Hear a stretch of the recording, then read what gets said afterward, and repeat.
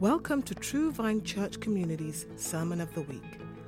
Our hope is that this message would spark and sustain revival in your relationship with Jesus Christ. For more information about this podcast and other ways to connect with True Vine, visit us at blessphiladelphia.com. So this morning, we're picking up with our series on Jesus in the Bible, and we're focusing for about 10 or 12 weeks on Jesus foreshadowed in the Old Testament. This morning, this will be slightly different than a typical sermon where I try to build an argument with some points. Today, I just want to tell you a story, a long story, but this story covers roughly 40 years in the Bible. This story covers about 10 chapters in the Bible. We're not going to read all 10 chapters. I've worked hard all week to get this down to the high points, the essential parts of the story that we need to look at. But this morning, I'm just going to tell you a story.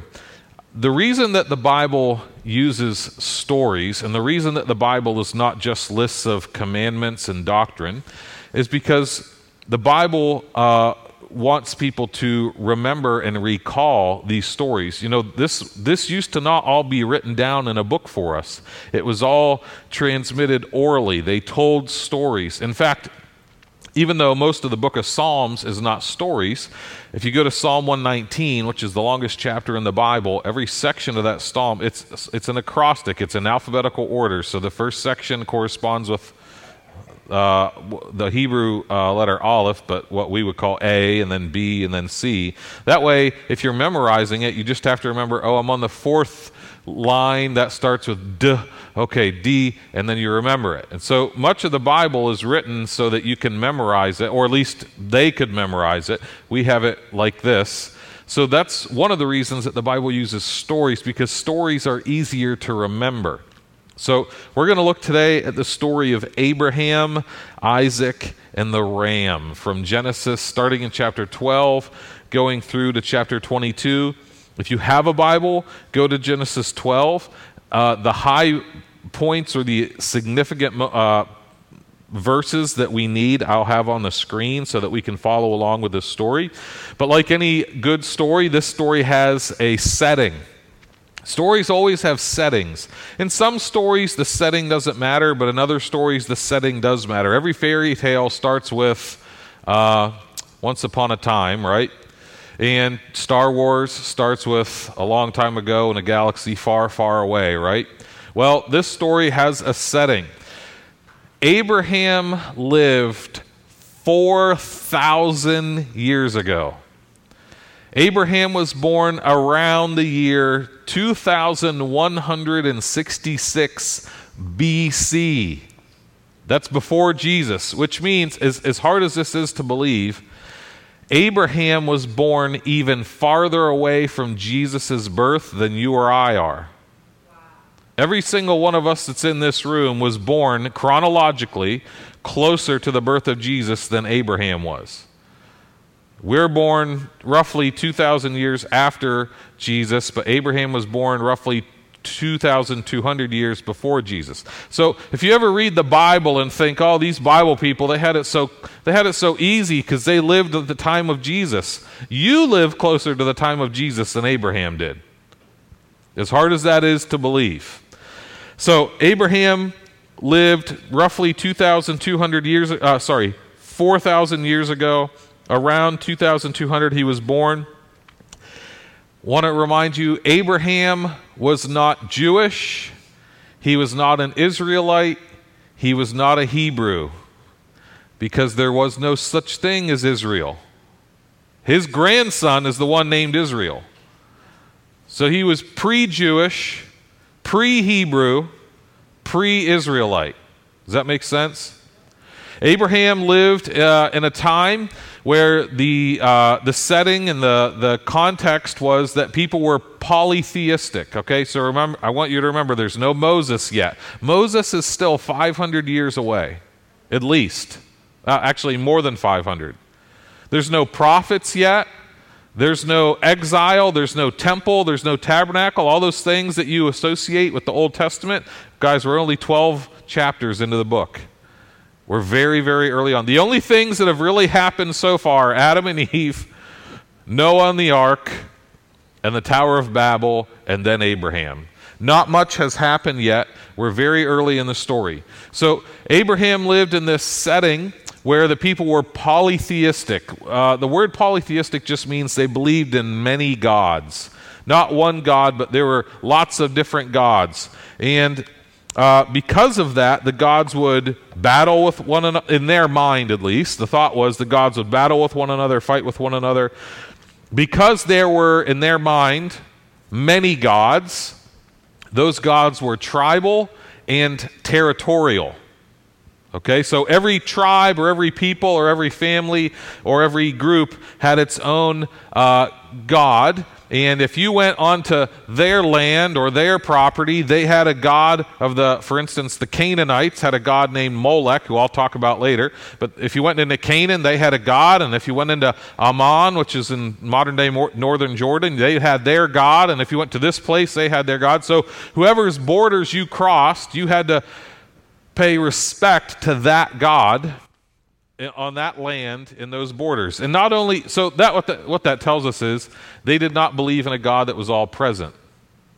They did not believe in a God that went with you or traveled with you, which is why when Moses prays, Lord, go with us, may your presence go with us, he's praying to a God that he believes can be everywhere.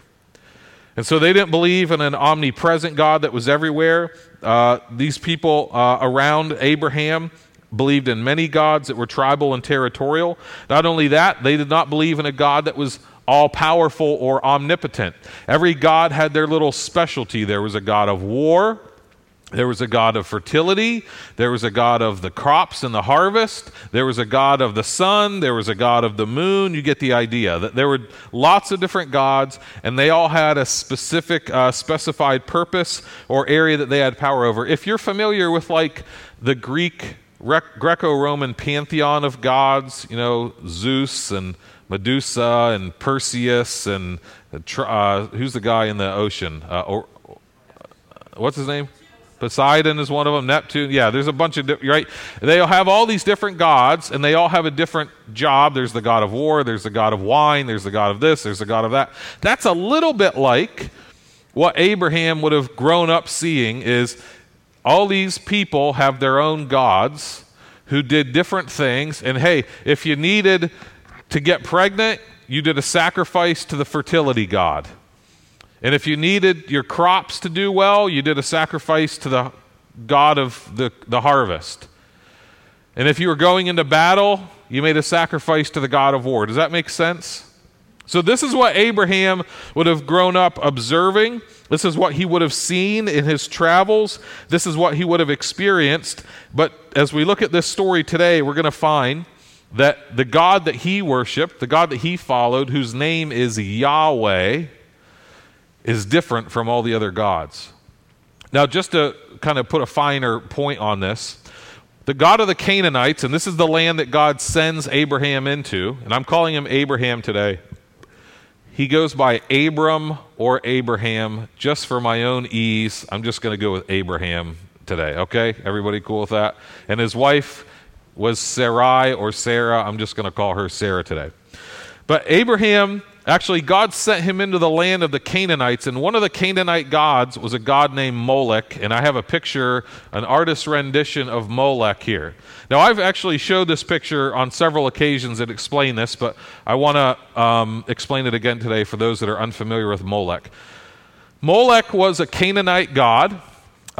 He's not real, but they made this statue, and Molech was the god of child sacrifice. And it was common and customary for them to sacrifice one of their children, often the firstborn child, to Molech in order to guarantee that they could have a second kid and a third kid and a fourth kid and a fifth kid and so on and so forth. So this is an artist's rendition of a sacrifice to Molech. You can see seated there is a giant statue. This is a metal statue probably made of bronze or something like that. of Molech, and at the base of his seat, underneath him, you see the flames and the smoke. So what they would do is they would build a fire at the base of this metal statue, and the fire would heat up the statue. And the metal would begin to glow. It would have this kind of like eerie, kind of supernatural looking glow, like heated metal. And it would begin to glow. And this metal statue, you can see that his arms are out, and there's a priest of Molech there, who's placing an infant into his arms, and these arms are glowing metal, hot metal. And that was how they would sacrifice their children, as they would heat up this metal statue till it was glowing hot, place the children in it, and then I'm sure you can imagine the sound, right? The screaming of a child being burned alive. So they had an answer for that. If you look in the bottom right, they have these drummers. The bottom left has trumpeters who are banging on the drums and blowing the trumpets for one reason: to drown out the sounds of screaming children. So this is the God of the Canaanites, the land where God sent Abraham. He says, you're going into Canaan. One of the gods in Canaan is Molech. So we don't know for sure, but potentially Abraham heard of, witnessed, observed, knew people who participated in this very thing. Now we're going to come back to that later. Now Abraham did not worship Molech. He was not a follower of Molech. Abraham's God was named Yahweh. Now Abraham was a descendant of Noah. Remember Noah and the ark? You guys know that's like how every veterinarian is Noah's this and Noah's that, it seems like. So Abraham was 10 generations descended from Noah. Noah was Abraham's great-great-great-great-great-great-great-great-granddaddy. Okay? So 10 generations after Noah comes Abraham. Abraham, it's been passed down through his family that their God is named Yahweh. And here's what Abraham learns about Yahweh. Yahweh is not territorial. Yahweh is everywhere. Yahweh isn't just the God of war, the God of the harvest, the God of fertility. He's the God of everything. You know, you want to have a baby? Talk to Yahweh. You going into battle? Still talk to Yahweh. You got a harvest coming? Yahweh. It's just one-stop shopping with Yahweh, you know? And so, in fact, the name Yahweh is unique in that in Hebrew, it's all kind of like what we would call vowels or breathing sounds.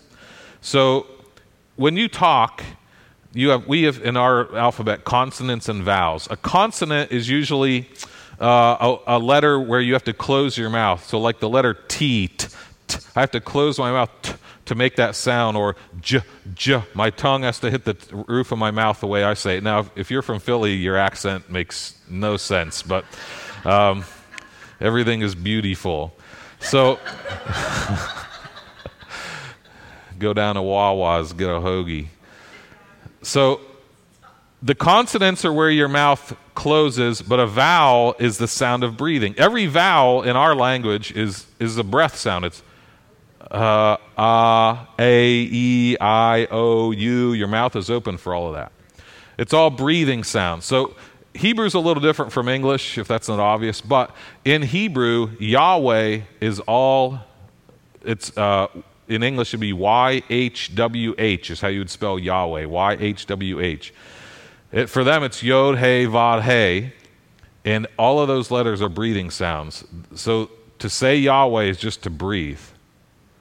It's just Yahweh. It's exhaling and inhaling. And so the name Yahweh was really like the sound of breath. When a baby's born, first thing it does is breathe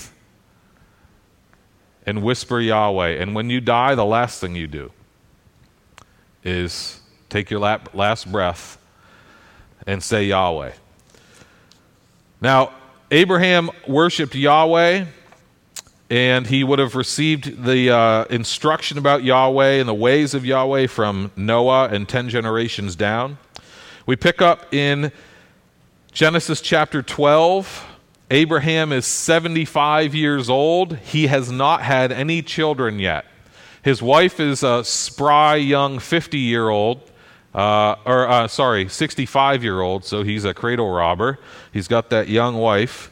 And Abraham has this experience with God where God promises Abraham a descendant. So this will be on the screen. This is Genesis chapter 12, verses 1 through 3. This is the beginning of God's promise to Abraham. Now the Lord said to Abram, "Go forth from your country and from your relatives and from your father's house to the land which I will show you. And I will make you a great nation, and I will bless you and make your name great. So you shall be a blessing, and I will bless those who bless you, and the one who curses you I will curse. And in you all the families of the earth will be blessed." Now I want to remind you, at this point, Abraham is 75 years old. He has not had a child yet. In the 10 generations between him and Noah, almost every generation, the men were having children when they were 30, 35 years old. But now Abraham is 75 years old. He hasn't had a son or any children because his wife, Sarah, it says, is barren. She's unable to have children. It says in Genesis 11:30, Sarah was barren. She had no child. So Abraham's 75 years old. He has no children, but God says, and this is the promise God makes him, "I will make you a great nation and I will bless you," verse 2. And then in verse 3, "In you all the families of the earth will be blessed." Now, what is God doing telling a 75-year-old man who has no children, "I'm going to make a great nation out of you"? Through you or in you, all the families of the earth will be blessed. Well, Abraham was a man of faith. In fact, the New Testament calls Abraham the father of faith. And there's a lot in Abraham's life that carries over into the New Testament that tells us how to live as Christians. But Abraham believed that God was going to do this, but he didn't know exactly how God was going to do this. So time passes. In Genesis 15, Abraham has still not had any children. Nearly a decade has passed. No child yet. Imagine the difficulty. God has said that he's going to give you an heir, but you haven't had a kid, and it's been 10. Now you're in your 80s. I remember when my wife and when Kendra was pregnant the very first time, it was in 2008, and I think she got pregnant in 2007, but 2008, and we had a miscarriage. And after the miscarriage, it took us 20 months to get pregnant a second time. And I remember every month, 20 times, hoping we were pregnant and finding out that we weren't. And then even when we did find out that we were pregnant, the concern and the worry because we had lost the first baby. So, I mean, it wasn't until I was holding Aiden in my hands, and this is almost 3 years from the first pregnancy to Aiden's birth. It wasn't until I got to see him with my eyes and hold him in my arms that I was like, whew, like I just, every month in between that first miscarriage and getting pregnant with Aiden, 20 months, every month was get your hopes up and get them destroyed. Well, Abraham and Sarah went through this for a decade.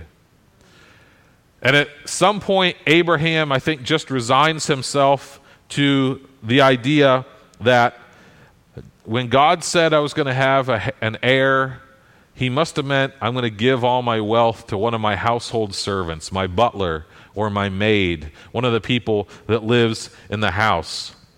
In Genesis 15, God corrects Abraham, and God says, no, in Genesis 15:4, he says, "This heir will be one who will come forth from your own body." Because Abraham was ready to give everything he owned to give his inheritance to his household servants, Eliezer of Damascus. That's a good hip-hop name, Eliezer of Damascus. It would confuse a lot of people. But God says, no, you're going to have an heir that's going to come from your own body. Okay, now I'm 85, maybe 86. You're saying that I'm going to have a child. Okay. Let me talk to Sarah about that. She's in her mid-70s. Going to have to take her out for dinner.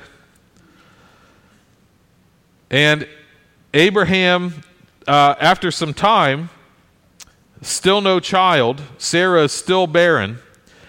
And Sarah decides to suggest to Abraham this insane idea. It was actually common at the time. It sounds crazy to us, and it should sound crazy to us. Genesis 16:2, Sarah, Abraham's wife, had borne him no children, but she had an Egyptian maid whose name was Hagar, and Sarah said to Abraham, "Behold, the Lord has prevented me from bearing children. Please go be with my maid. Perhaps I will obtain children through her." And Abraham listened to the voice of Sarah. So Sarah says, "Listen, this is just not working. We thought you were going to hand the inheritance off to one of our servants. God said it's going to be your own biological child. I'm unable to give you a kid. I have this Egyptian maid. Why don't you sleep with her, get her pregnant? You can have a son with her, and that must be the way God wants us to do this." Really, they take matters into their own hands. Well, Abraham does that. He's 99.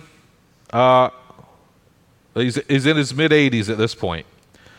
He does that. He gets Hagar pregnant. Hagar has a son named Ishmael. And for 13 years, Abraham, Sarah, Hagar, and Ishmael live as Ishmael is Abraham's son, and he is Abraham's son. And it seems like in Abraham's mind, Ishmael is the fulfillment of that promise that God made.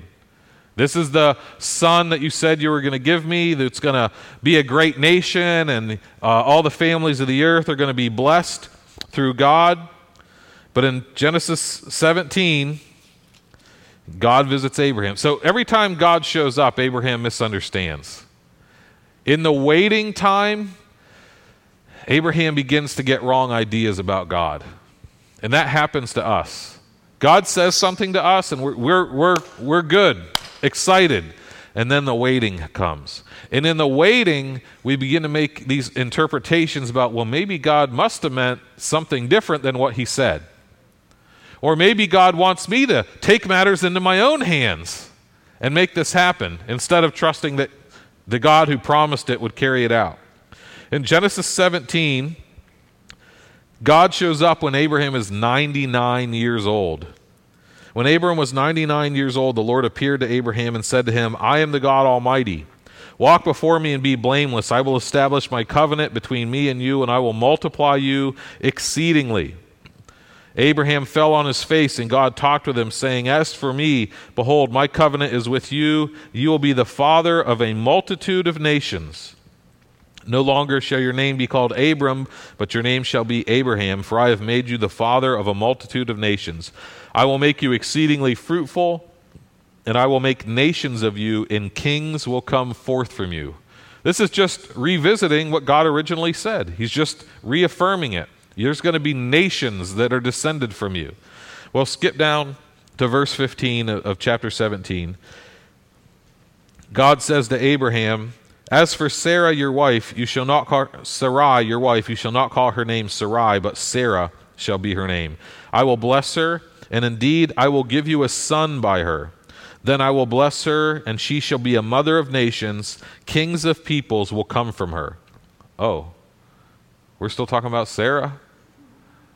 God, I have a 13-year-old with Hagar. He's about to start driving in 3 years. We're still talking about Sarah? So this is what Abraham says in verse 17. Abraham fell on his face and laughed. God, I'm 99. She's 90. Abraham fell on his face and laughed. He said in his heart, "Will a child be born to a man 100 years old? Will Sarah, who is 90, bear a child?" And Abraham said to God, "Oh, that Ishmael might live before you." This is Abraham actually trying to make his situation fit into God's heart and fit into God's will. He's like not even willing to believe God anymore. He's like, well, can't you just can you adjust what you're doing to fit what I've done? It sounds like ridiculous, doesn't it? So don't try it this week, all right? It's ridiculous when we do it too. Abraham says to God that, that Ishmael might live before you. But God said, no, but Sarah your wife will bear you a son, and you shall call his name Isaac. And I will establish my covenant with him for an everlasting covenant for his descendants after him. So let me just review this story. God told Abraham when he was 75, I'm going to make you a great nation. He has no kids at this point. 10 years, 11 years go by, and he's like, all right, God must have meant, like I'm going to have a large inheritance, and I'll just plan to give it away to my best servant in my household. And God says, no. Not a servant, someone from your own body. More time goes by, still no kids. Abraham's wife gets this ridiculous idea. Take my maid, sleep with her, get her pregnant. That'll be your heir that comes from your own body. Okay, I'll do that. Abraham does that. Gets Hagar pregnant, has Ishmael. 13 more years go by. And God says, okay, let me make this clear. You and your wife are going to have a kid. I'm going to just tell you the name, dude, because you will not figure this out. It's Isaac. God probably didn't say that. I think it's in the Hebrew. His name's going to be Isaac. That's the one I've been talking about. That's the son I've been promising. Isaac, stop taking things into your own hands. During the waiting time, stop misunderstanding. So, sure enough, Sarah does get pregnant when she's 90. She has this son. Actually, when she hears about it, she laughs. And the angel of the Lord happens to hear her laughing and says, "You're laughing." And she's like, "No, I wasn't. I'm not laughing." Who do we think we're dealing with here? And so they have this child, Isaac. So now Ishmael has a stepbrother. Ishmael's 13 maybe when Isaac is born, 13 or 14. I will say, if you read the story, Hagar and her son Ishmael do get a raw deal.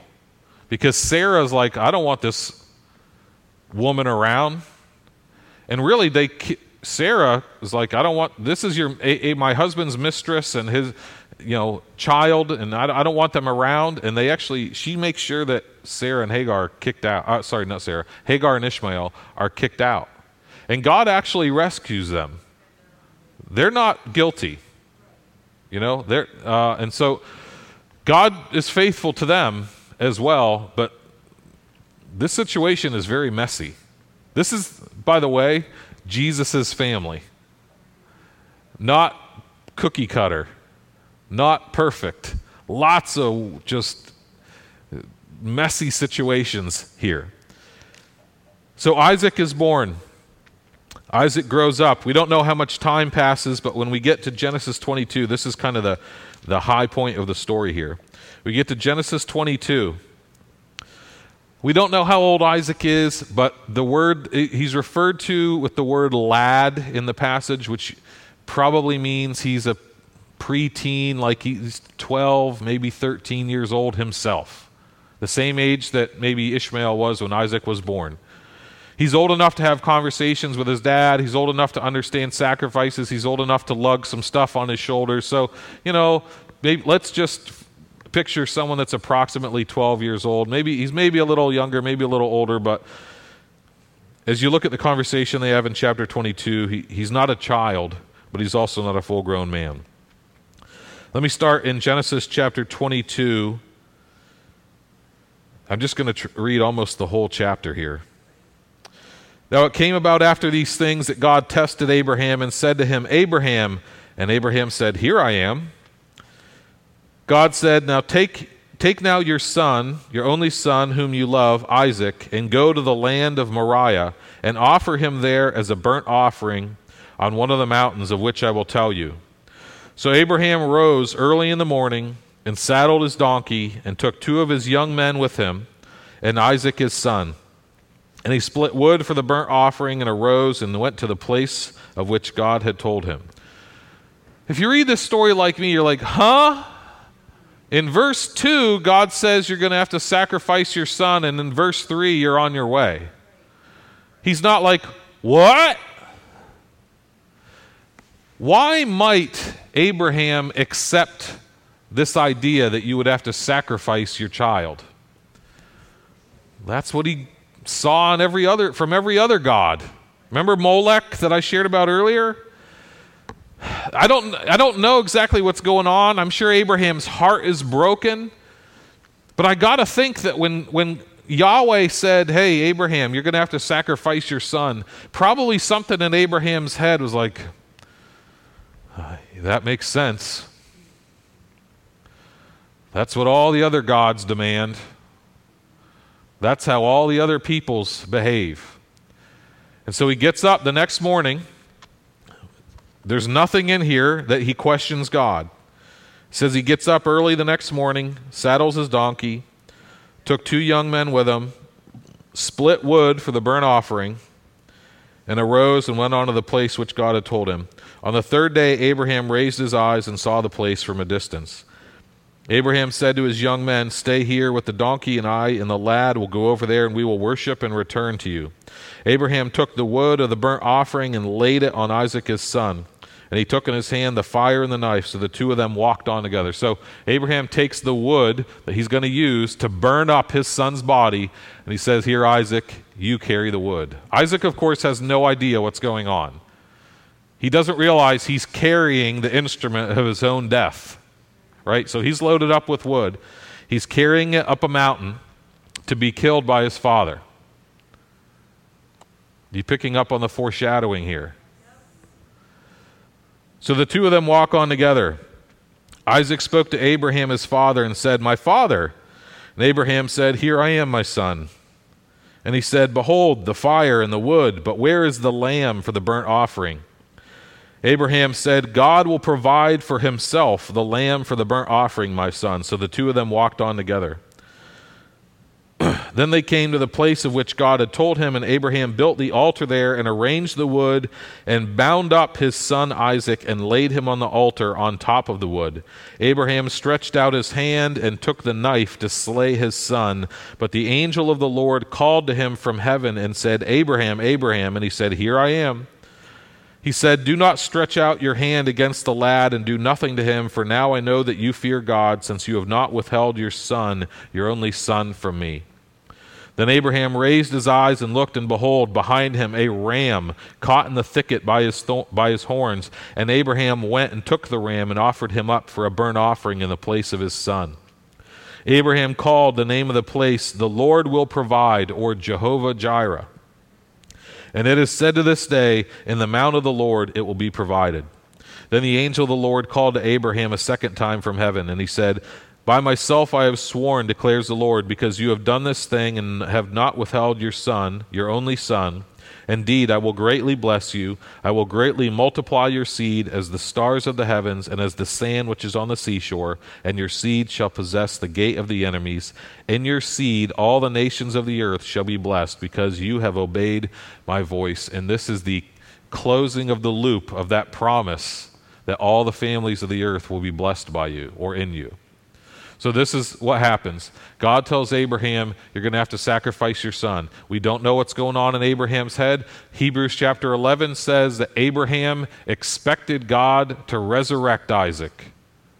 We don't find that out till 2,000 years later, but the writer of Hebrews said Abraham was expecting a resurrection. So Abraham, fully familiar with the idea that a deity would demand you to sacrifice your child, goes up, makes his son carry the wood.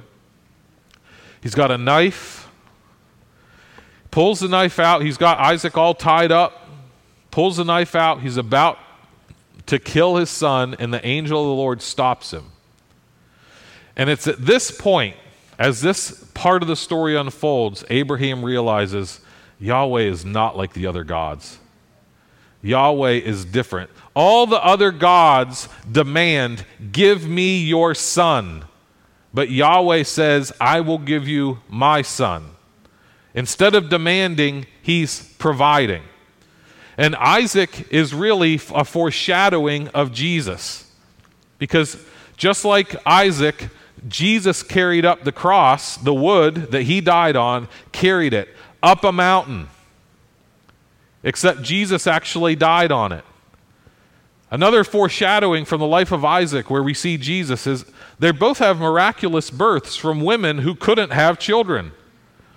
Why couldn't Sarah have children? She was well past menopause. She was unable to have children. Why couldn't Mary have children? She was a virgin.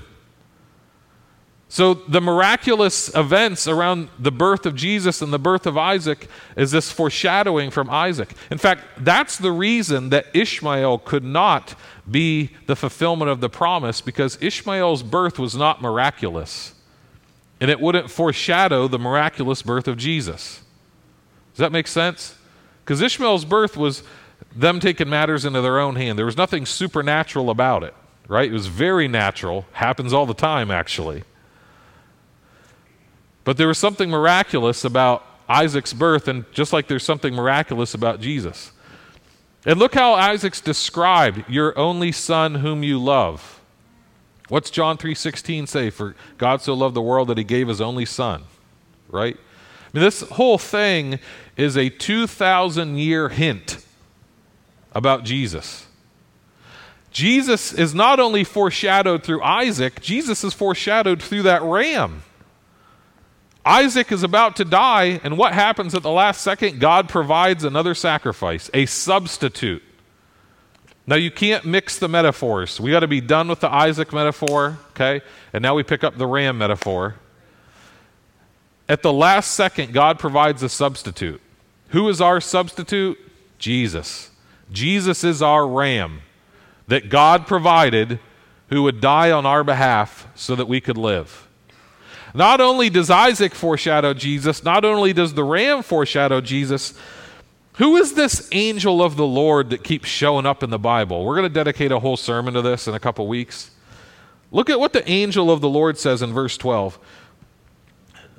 He says, don't stretch your hand out against Isaac and do nothing to him, for now I know that you fear God, since you have not withheld your son, your only son, from me. This angel of the Lord is talking like he's God or something. And the word angel in the Bible just means messenger. So there's this messenger sent from God who talks like he is God. Well, that foreshadows Jesus as well. And we're going to look at, in a couple weeks, we'll look at these stories where the angel of the Lord appears, and it really seems like the angel of the Lord is foreshadowing Jesus. So this whole story foreshadows Jesus. Now, this story is meaningful and significant to Christians, Jews, and Muslims. All three faiths find their roots in this story, but all three of them interpret the circumstances of the story differently. Did you know that this story is included in the Quran? It's a little different version, but this story of Abraham and Ishmael, and even the Quran mentions Isaac. And the Quran has a story where Abraham takes his son up on the mountain and is about to kill him. And the passage in the Quran, it doesn't say if it's Isaac or Ishmael, but Muslims believe it's Ishmael. But here we say it's Isaac. So we've split here on who we're talking about. So Muslims, did I lose my sound? I'm good on battery. Oh, here we go. I'm back on for somewhere. Okay. So Muslims will interpret this passage that Ishmael was the fulfillment. And do you know who was a descendant of Ishmael? Muhammad. So the way they interpret it is, this God, Allah, not Yahweh, Allah promised to Abraham that he would have a son. Ishmael is that son, and his descendant was Muhammad. And that's the way they understand it. Jewish people understand it this way, very similar to how we understand it, except for the foreshadowing of Jesus. They understand it as Yahweh promised to Abraham a son. That son was Isaac, and Isaac's son Jacob is Israel. And that's how Jewish people understand it. The way Christians understand it is Yahweh promised a son to Abraham. That son of promise was Isaac, and Isaac, through Jacob, foreshadows ultimately Jesus. That Jesus is the means by which God provides this family, this spiritual family, which is why Jesus said everyone who follows Yahweh is called a child of Abraham. You and me even. Children of Abraham. It's not genetic. It's not a racial thing or an ethnic thing. It's actually we are the spiritual children of Abraham. Jesus said to a bunch of Jewish Pharisees, Abraham's not your father. If he was, you would act like him. Jesus, he is just always in people's faces with things. So in Hebrews chapter 11, it says explicitly that Isaac was a type. The word type means a picture. In fact, the Greek word is parabole, or the word we get parable from. It says Isaac is essentially a parable for Jesus. It's an allegory or a metaphor or a story that's illustrating Jesus. Now, this is what Abraham learns here, and this is why I brought up the Muslim, Jewish, Christian understanding here. Many people believe that, if this story is in the Hebrew Bible, the Christian Bible, and the Quran, look, they're all worshiping the same God. The whole purpose of this story is God distinguishing himself from other gods. Not saying we're the same, but actually saying we're totally different. And Islam, Judaism, and Christianity all make some exclusive claims, and they can't all be right. In fact, not only exclusive claims is the polite way to say it. The three faiths contradict one another at some point. And one's right and the other two are wrong. It's obvious which I think is right. Okay? I'll just say it, Christianity, just so no one leaves confused about that. Which one interprets this story correctly? I believe biblical Christianity is the one that interprets this correctly. Here's what Abraham walks away from this story understanding. Yahweh is not like Molech. Yahweh is not like all the other gods. Yahweh is good. Yahweh is a provider. Yahweh doesn't demand my firstborn. But Yahweh, at the last minute, stopped this from happening. And in that, I think sometimes God will take us right to the brink just to show us something. Just to show us something about us and just to show us something about him. He'll take us right to the edge. Why is it that God, when you need money, why does God always wait till the day the bill's due? Why does he always do that? Sorry for raising my voice, but it's like he always just waits till the brink, because he's trying to stir up all the junk that's in us. Let's get this all out to the surface and see what you really believe. And he's also showing us something about him. And I think in this story, primarily what he's showing is that he's good. So Abraham would have been familiar or would have grown up thinking, all the nations have their own gods. All the peoples have their own gods. There's a god of war. There's a god of crops. There's a god of fertility. There's this, there's that. And when you cross from one people's property to another people's property, you have to honor their God. This is what Abraham's learning about Yahweh. Yahweh's everywhere, and Yahweh's everything. He's the God that provides. He's also the God that heals. He's also the God that saves. He's the God that cares. I don't have to go to a whole group of pantheon of patron deities and patron gods. I just pray to the same Yahweh for everything. And when I go to this property, Yahweh is there. And when I go to this property, Yahweh is there. I don't have to switch my allegiance to gods. So this is a significant story in the Bible, and it foreshadows Jesus, and it shows us that Yahweh is good. We're going to close with a song. I'm going to have the worship team come up here. We're going to close with a song that sings through some of the characteristics of Yahweh. Sings through some of the characteristics of God. If that term Yahweh is like tripping you up a little bit, that's God's name. God is a title, Yahweh is his name.